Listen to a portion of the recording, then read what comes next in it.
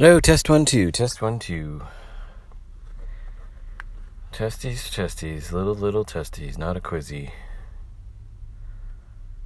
It is April 4th, 2021. It is Easter Sunday. It is the last day of Passover. Passover ends tonight.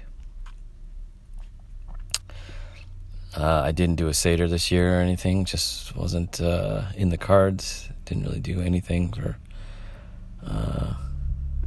Passover. I didn't even have a piece of matzah. Can you believe that? Didn't even do that. Had plenty of hard-boiled eggs. Didn't have any roasted eggs. Did not have any charoset. Didn't do anything. I did think about Armageddon, because that's what that holiday is about. I don't think people have a complete understanding of the story of Exodus, which is what this holiday is based around. It's also based around a rite of spring and the harvest. That's why we have the matzah. It's not because they didn't have time for unleavened bread. All bread was unleavened, folks. I hate to break it to you. It's a celebration of the harvest.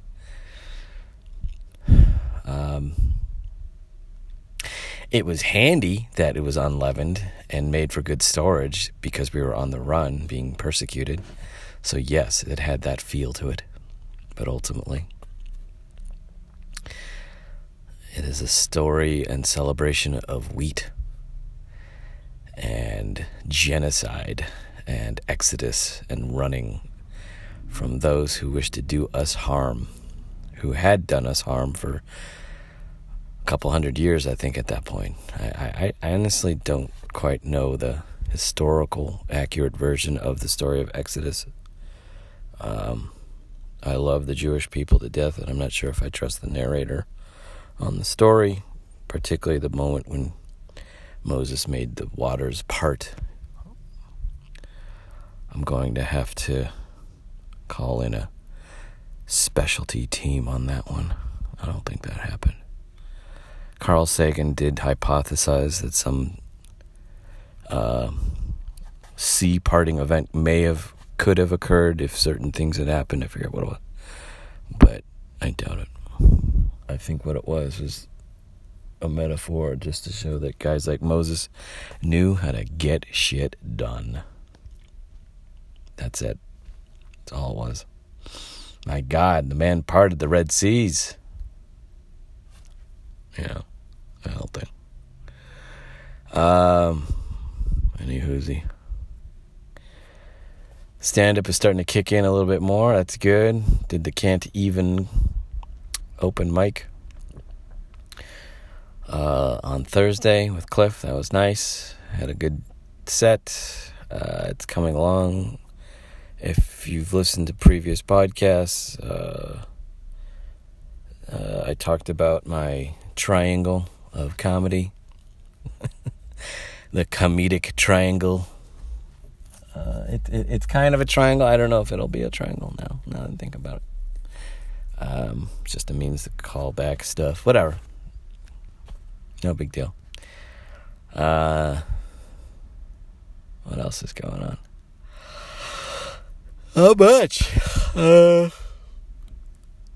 Not much that I've noticed or that bothers me.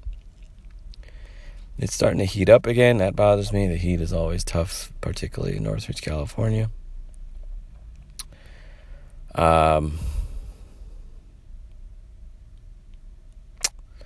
There were pretty girls at the Thursday open mic. I am not used to performing in front of pretty girls, and they're comics, and that they're pretty and young and all that. And I realized, that can kind of throw me if I'm not careful.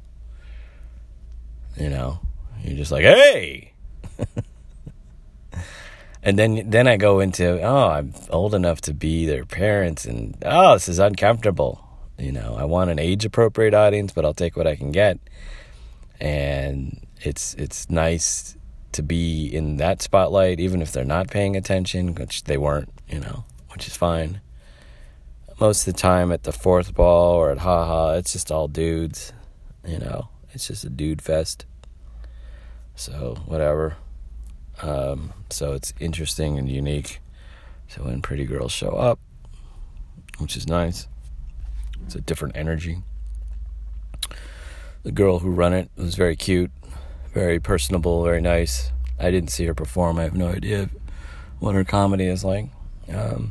She runs it with her boyfriend. And that's a nice energy. It's a different energy to plug into. It's usually disgruntled, white, gendered, cis, non-intersectional, incel male running the local open mic. It's usually that. It's usually fuck this fucking town. I'm not taking the vaccine. You're all fucking brainwashed. Fucking assholes. Our next comedian is Craig Spivak. That's what I'm used to being introduced as. But it wasn't like that. It was a different energy. Not all good, not all bad. We'll do more of those and I'll get back to you. Of course, I fucked up parking. It was in Hollywood, and there was a giant parking lot right in front of the open mic, and I said, no, this is too good to be true. I'll be towed away. So I parked a half block away, right next to a homeless encampment. And as I parked the car, I locked it. Sometimes my car doesn't lock very well, so I'm just taking my chances, basically. And I'm walking past some homeless guys, and they're just like, man, you parked that car fast. Where'd you come from? And they're just eyeballing my car like the way Bugs Bunny and Elmer Fudd eyeball each other on a desert island. And they have no food, and they both turn into hot dogs, and ketchup and mustard comes out of nowhere, and a fork and knife and all that. And they're just like, come over here. That's how they were looking at my car as I was walking away from them. It was not good. Not good. It's hard. It's hard going anywhere now. The homeless issue is so bad. There are encampments everywhere now, just everywhere. And Hollywood is particularly bad. And it's just, you want to park there? You want to park right in front of the tent that's got a shopping cart and 3 feet of garbage all around it like a moat? You want to park there? Yeah, let's park there. You hear laughter coming from inside the moat, the enclave, what do you call it? The castle with the keep on top of it. It's all made out of garbage. You hear spiked laughter and some type of inhaling sound, and it's not good. It's just that's what you got to walk through if you're trying to do an open mic in Hollywood now. Really? This is what we're going to deal with? Okay. So there's that. Pretty girls. I don't know what it is. It's a gear shift for me to perform in front of a pretty girl. It doesn't matter her age. Obviously, she has to be of age. I am not in any way, shape, or form comfortable nor excited by having to perform to anyone under 18, male or female, quite frankly. I don't like to. It makes me nervous. Pretty girls in their 20s and 30s, that can be weird for me. It's just, wow, they're looking at me. I don't know why. It just can throw me off. Probably because I don't have a girlfriend anymore, so I'm just like, I don't see them as potential dating material because I still see them as too young, but it's still distracting in some way, but also titillating and motivating in the same breath, which is nice, I guess. A lot of them, they seem to, I don't know, their humor is very vagina-based. I don't know how else to describe it. They're very sexual, talking about their vagina a lot. They're talking about sex a lot, talking about sexual encounters, things of that nature. One girl, she was like, I had sex with a guy with a tiny penis, and I made it work. It was okay. He really studied that clit. He taught me things about that I didn't even know. And the joke is, because his penis is so small, he has to make up for it and stuff. And it's like, all right, it's funny, I guess. You know, it made me uncomfortable, to be honest. It just made me uncomfortable. I it's not even about whether I have a small penis or not. It's just something about her delivery and the material just made me uncomfortable. I don't know. It just makes me uncomfortable.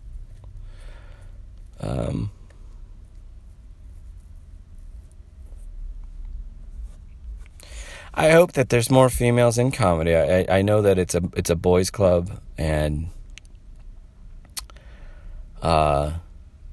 it's completely male dominated, and it's hard to get out there, especially if you're a woman, and you hear these stories about women showing up to open mics and they're sexually harassed, and it makes it impossible for them to show up, and then when they're there, they're bitchy, but they're bitchy because they've been harassed so much. You know, that's not cool. I want a good, safe, homogenous environment for people to be able to safely explore the space. And you've got these monsters showing up who are just, you know, they think it's a fucking kennel and they can just kind of get on whoever they want to get on, apparently. And there's some really bad apples within the local LA community that are just, they should be in jail, or they should at least have a restraining order against them. That's terrible. I want names. I want them out. I want them totally out. Out!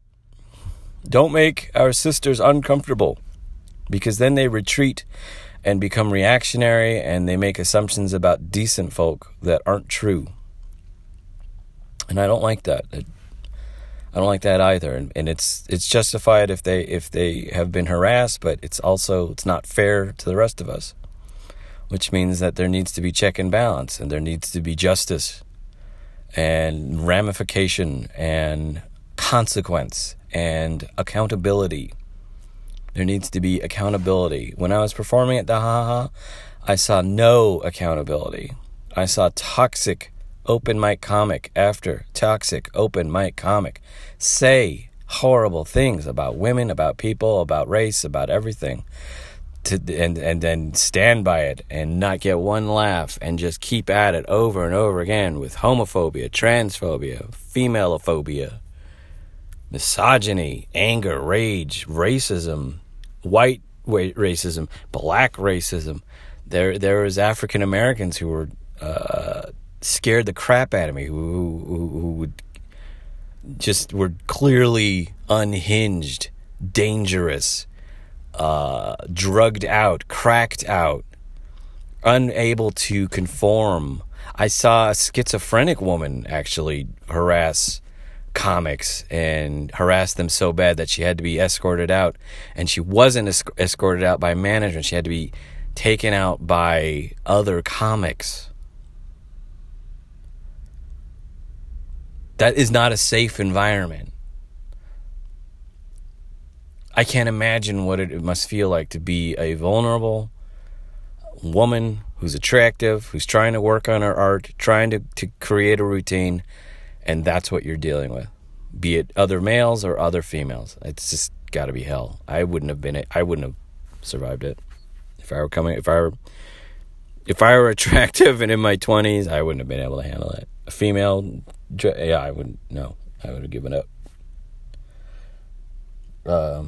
So there's that to contend with, and as clubs reopen, I guarantee you it's going to be back to business as usual. It already is. The Ha Ha had their premiere on the 1st, which was a few days ago, the same day that on Thursday or Friday. I don't remember. I think it was Thursday. I don't remember. And they filled their lineup up with, out of work headliners who were clearly in town and looking to do a warm up show, and guys who would have never ever considered doing the Ha Ha in the past, who are now just like willing to slum, and they were never there during my tenure at open micing there, and but they're friends of the club, they're friends of the owner, and they look good on a banner and a marquee, so they get the win, and that's the mentality that they're reopening under, and that's a mistake, and that's the haha. That's what they do. They have a great open mic system there at times. It can be because it was every day, and it is every day, and that was good, but they never pulled people from their open mic except for the extreme one or two that had done enough favors for the club off the books. That's how you got in there. It was basically intern for years at a time. Franklin Yee was basically an intern there for 6 years. He didn't get anything. They just threw him out. He should have been on the lineup last night. Why wasn't he? Makes you wonder. It makes you think. I did a brief interview of the girl who runs the Can't Even open mic. Her name was Caitlin Eckstein. And she's like, we want to create an open mic. And if you're a regular here and you keep coming, we're going to start putting you in shows. I think that's the right way to go. Whether it works or not remains to be seen. Whether she plays favorites or nepotism remains to be seen. But who knows? Let's see if she does it. Let's hold her to that. Let's see what happens. That's how all the clubs should be. And none of them are. And that bothers the shit out of me. But it also gives me hope because it's giving birth to comedy on a local level, which I like. You got Joe Menente with Fourth Wall. You've got Caitlin Eckstein with Can't Even. Someone will probably take the place of Bert's Backroom, although I don't want to go. That's probably a fly trap. You've got Dante Chang with The Flashback. You've got guys like Ben Hurwitz who are doing something. You got Nikki Linsmeyer and Patty Tunney doing their twice a week on the sidewalk mics. That's going to turn into stuff. It starts local. It starts small. I think that the Improv, the Laugh Factory, and the Comedy Store, they're all out of touch. The Ha Ha Flappers, Ice House, they're just all out of touch. They're not interested in working with young talent, in developing brand new talent, in developing an open mic talent. They're not interested. There's no money in it. Or the money that they would have to put into it is not worth the time and energy, even though they're making money off of all the regular open micers who are trying to come in and run open mics. More than willing to take their money and put it back into their system so that they can show to an audience, hey, look, we've got A-list comics. That's not very nice.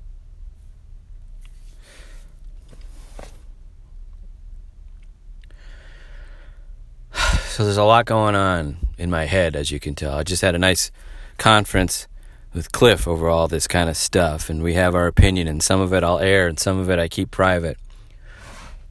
And it's powerful, and it's good, and it means that we're both alive, and we both have passion for comedy and for art. And we are ramping up our show, and I have completed the first tiny little episode, and it's pretty charming, and I like what we've done, and it's the first step in a long staircase of steps that's going to lead to other things and different episodes and all that shit. And it'll be amazing. I hope. But what I like about it is that it's locally sourced.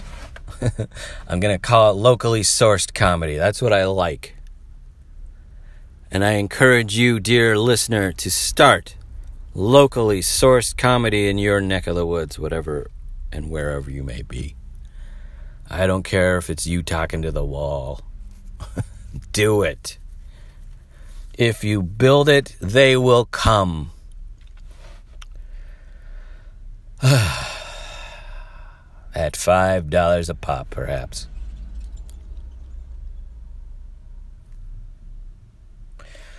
Okay, I think that's it. I think you get my vibe. Welcome back to the real world. Here we go. I don't have too much in terms of songs of the day. Still getting off on Clem Snide. Still enjoying the occasional Wolf Pick. Headed to Joe's tonight for some jamming music. We'll probably do some Van Morrison. All right. Peace!